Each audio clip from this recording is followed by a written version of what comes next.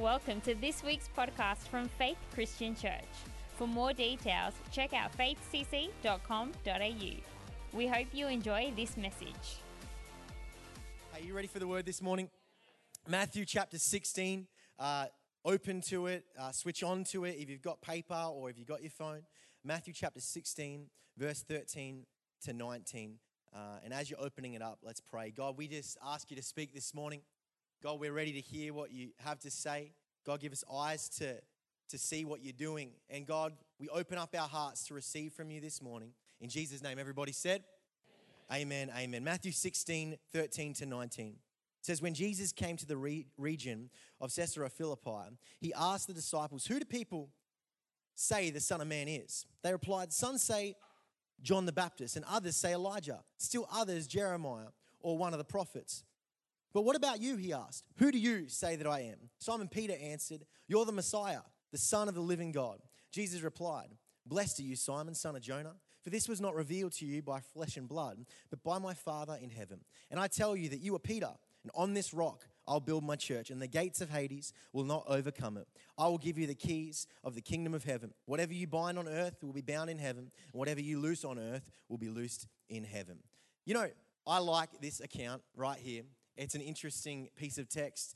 There's a lot in it. There's so many different angles you could preach from it. But I like, it's kind of like a conversation where Jesus is just doing this quick reality check just to make sure that those around him have a correct perspective. He's like, hey, who do people say that I am? Like, what are you hearing? What do people think about me? What do they say that I am? And they're going, well, look, some people's perspectives is this, and some people's perspectives is this. And Jesus is like, well, what's your perspective? Who do you say that I am? And then Peter stands up and he's like, you're the Son of God. You're the Son of God. Is my perspective correct? And Jesus is then like, hey, that's good. And you didn't just get that revelation from someone else. You got that revelation directly from the Father. You know, when I think about all the different perspectives of God, it's usually influenced by people's upbringings or the beliefs of their close people in their world, whether their parents or their siblings or teachers, those that have influenced their life over the years. And it all shapes the way people view things. And I think that if you have a background, maybe you've grown up in a Pentecostal church, maybe you've grown up in a Catholic church, and at some point you decided to start coming to a Pentecostal church. Maybe you've grown up without church at all. And with all those different upbringings, it affects the way that we view God. Are you guys following with me? And so the title of my message today, based around this simple thought, if you're taking notes, write this down. Who is he to you? Who is he to you? You see, one of the things that I've realized is that there is some very interesting perspectives around who God is. In fact, some might even say there are some strange perspectives around who God is. Some people would say they worship the same God as us, but then when you begin to boil down and ask questions as to what that actually looks like, you realize that it's a skewed, morphed version of what we believe, but it's not quite right. And it's important to have the correct viewpoints. You know, I did a little bit of research around some strange religions, and it was actually quite entertaining as I was reading some of these religions, but I wrote down my top 3 strange religions. You guys want to hear them? The first one is, I'm going to even struggle to pronounce this, the Nubian movement. It's the worship of Egyptians and their pyramids. Throw a little bit of belief in UFOs in there, some conspiracy theories around the Illuminati, and some supremacy around race thrown in the mix as well. It was founded in the 1920s, and the founder ended up being sentenced to 135 years in prison because of some of his crimes. Right? I don't want to be part of that religion. The next one, the Church of Maradona. We got any soccer players in this place? Some say Maradona, the Argentinian soccer player. I'm married to an Argentinian. The Argentinian soccer player, the greatest soccer player to have ever walked the earth. I mean, personally, I'm a Messi fan. Di Maria's coming up through the ranks. I love FIFA World Cup. It's the only time I'm into sport. It's just for that one moment when Argentina's playing, because Australia's never going to win the World Cup, right? So in that moment, it's like me and my Argentinian friends, like we're all watching the World Cup. So here we have a religion where the fans in 1998 formed a religion to worship Maradona, right? I was like thinking, that's a strange religion. I'm glad I'm not part of that religion, although I like Maradona. But my favorite strange religion is this one here, Subud. It was founded by an Indonesian spiritual leader in the 1920s, and it's a religious movement based on spontaneous and ecstatic exercise. Just think about this for a moment, right? Shaking hands at church. How you going, brother? How you going, sister? Welcome, welcome, welcome. Good to see you. It's almost like praise, isn't it? I'm glad I'm not part of these religions. I'm glad that I'm part of a faith that is based and grounded on God-breathed, inerrant scripture in the Word of God, that as we read this Bible, the more we read it, the more it reads us. It's true. It doesn't change. It's the same yesterday, today, and tomorrow. Our God is a good God. He is a true God. He is a living God. He's not dead. And I love that it's not a strange religion, but it's a life, God-breathed faith and relationship with God the Father. Someone say amen in this place. Who is he to you? You know, as I read this Bible, I see time and time again different illustrations of who he is. Isaiah 9:6 refers to him as the Prince of Peace, the mighty God, the wonderful counselor, the everlasting Father. Revelation 22:13 refers to him as the first and the last, the Alpha and the Omega, the beginning and the end. The word tells us he's our healer, he's our provider, he's our comforter, he's our friend, he's a good God. He's for us, not against us. That's who he is to us. You see, there are so many ways that the Bible describes God. There's so many ways that it describes Jesus. There's so many ways that it describes the Holy Spirit, the Godhead, three in one, the Trinity. There's so many descriptions of who he is to us. And on the basis of that premise, I want to present three questions, three viewpoints, three thoughts this morning to help us work out if we're viewing God in a healthy way.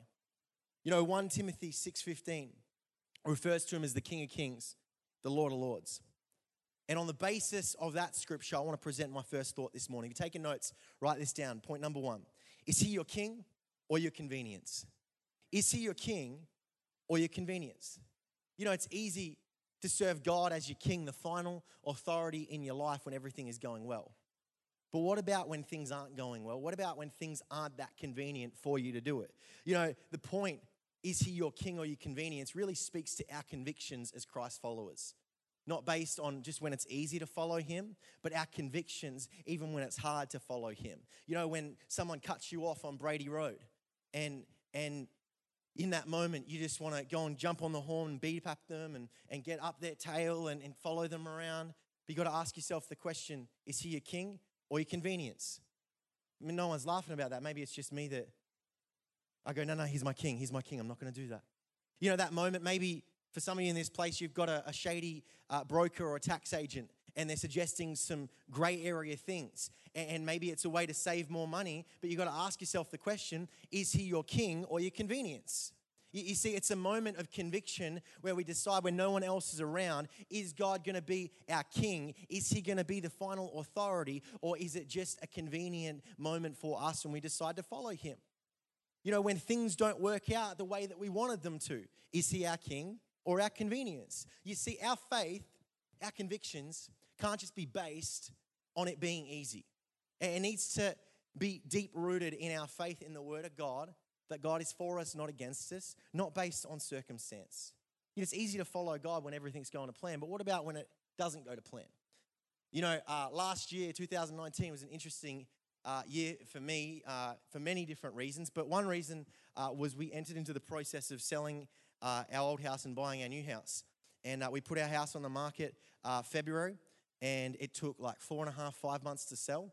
And it sold, and as it sold, it was kind of like right when everyone started getting fearful about selling. The market had changed, and no one was putting their house on the market. Great time to buy because all the prices had dropped, but the problem is when the prices drop, no one wants to sell. So there's nothing on the market, right? It's like this catch-22. Great time to buy, but there's nothing to buy.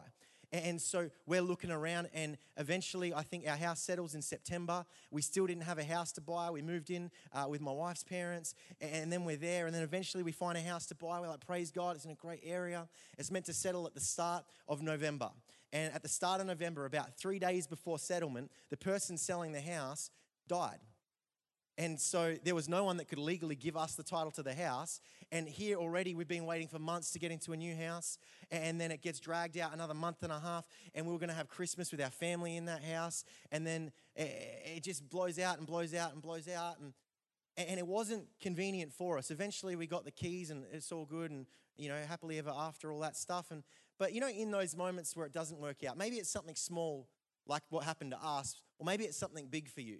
Maybe it's a health issue, or maybe it's something going on in your relational world, or maybe you've lost your job, or whatever it is. But in those moments where you go, geez, I wish it was easier. I wish it wasn't this inconvenient. I wish it worked out differently for me. I wish things happened a lot easier. You've got to ask yourself the question in that moment, is my faith in God based on circumstance, or is it based on a revelation of who he is in my life, in the word, that he died for me so that I could have life and life to the full? You see, our faith in God can't be based on situation. It can't be based on convenience. It needs to be based on him being the king and the final authority. Matthew 16:24-26. It says, then Jesus told his disciples, if anyone would come after me, let him deny himself, take up his cross and follow me. For whoever would save his life would lose it. But whoever loses his life for my sake will find it. For what does it profit a man if he gains the whole world, yet forfeits his soul? Or what should a man give in return for his soul? Friends, let me ask you the question this morning. As a church, have we and will we continue to sell our lives out to follow God in every area? Not just on Sundays, but on Mondays, Tuesdays, Wednesdays, Thursdays, Fridays, even Saturdays. Will we sell out our life to follow him? Will we take up our cross and say, God, I'm going to put you first, even when it's not convenient? When things are going bad, I'm going to put you first. When things are going really good, I'm going to put you first. Some people only come to church when things aren't going well. Come to church, get their blessing, go. But are we going to put him first when things are going great?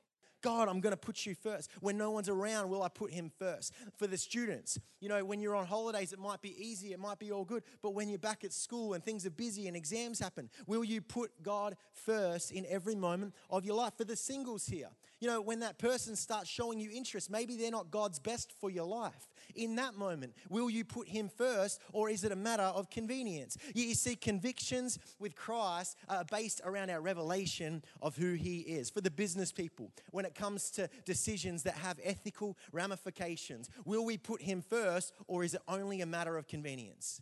You see, we've got to ask ourselves the question on every decision in the way that we live. Is he our king or our convenience?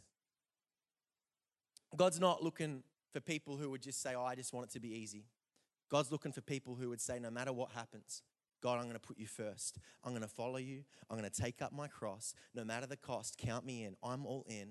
I'm not going to hold anything back. I'm yours. Everyone say point number 2.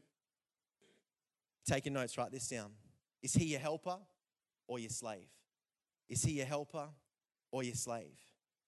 2 scriptures I want to read to you around this. John 14:16 says, I'll ask the Father and he'll give you another helper to be with you forever. Psalms 46 verse 1, God is our refuge and our strength, a very present help in times of need. There's a key difference between a helper and a slave. Think about it for a moment. A slave does it for you.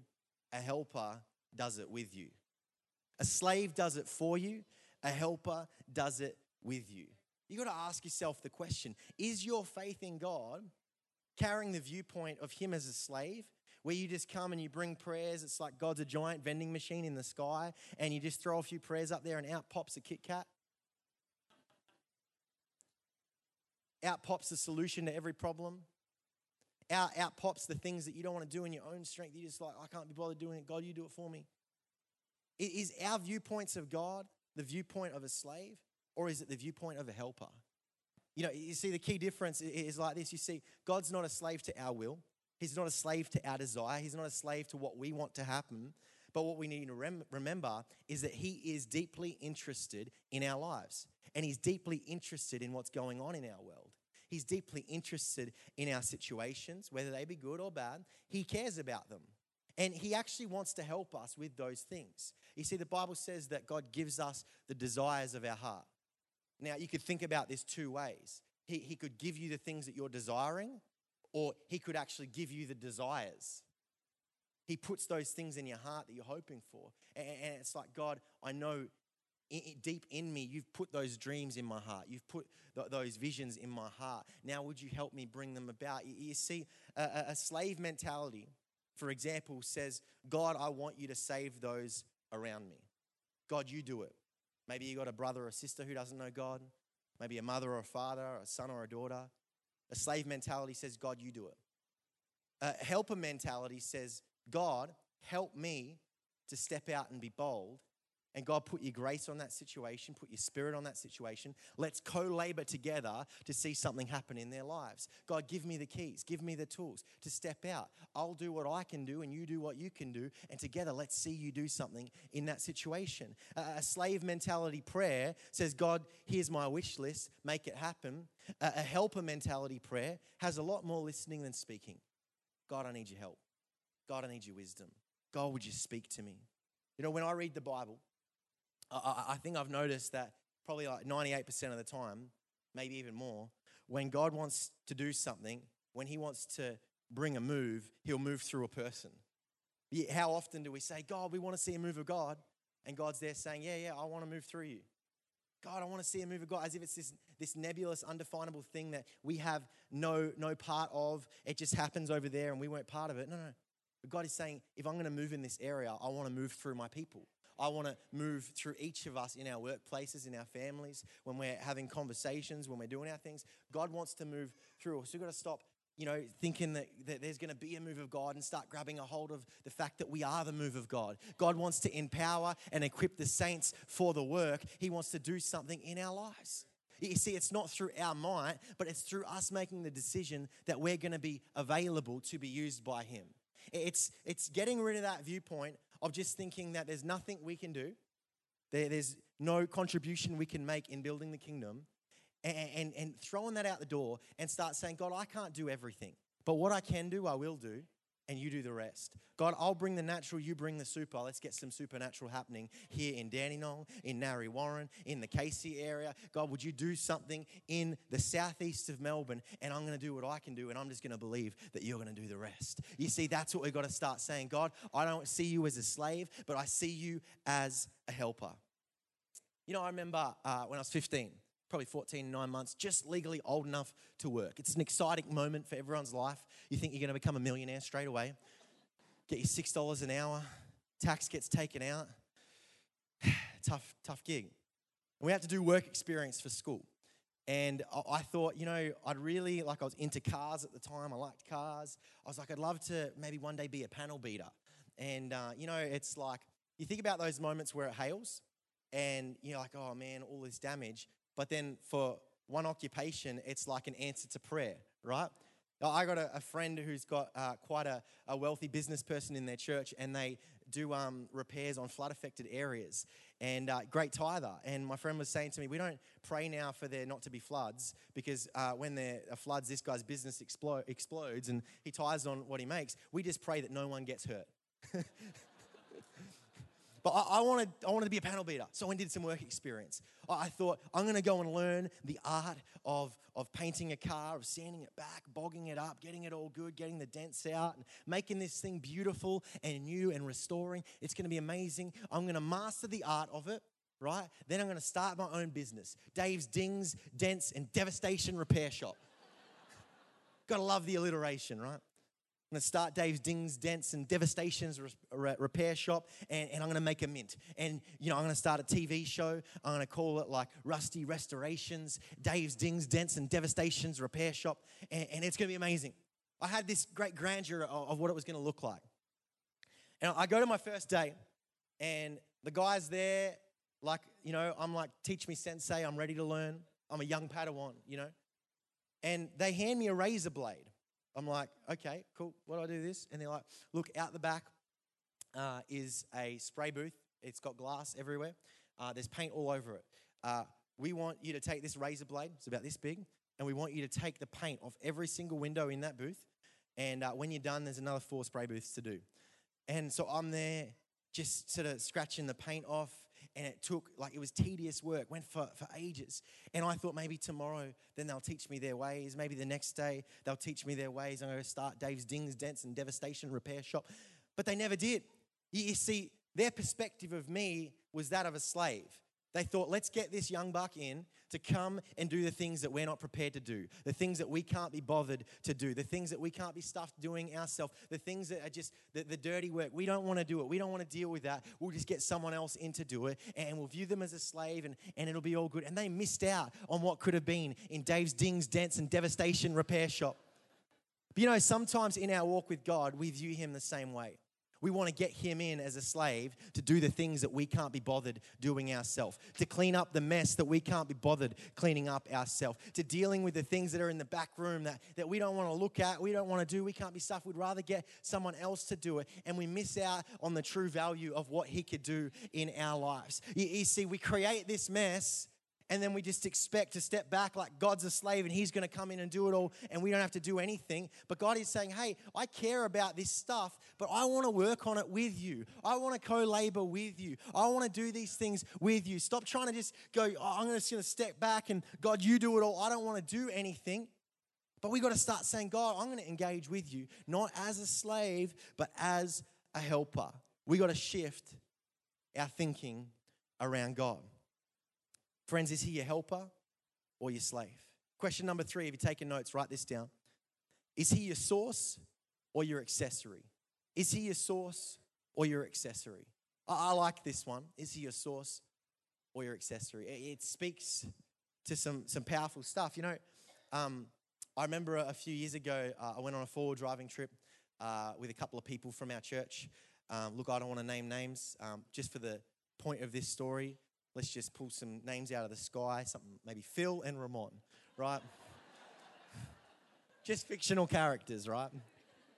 No one we know. We were driving in the outback and middle of nowhere, talking about life, life's great problems, solving all the problems in the world, hypothesizing over all these different spiritual things, going deep down the rabbit hole. We're in the middle of nowhere, like probably an hour or two from the nearest town. All of a sudden, the car conks out. Brother Ramon goes, oh, whoops, didn't see the warning signs. We've run out of fuel.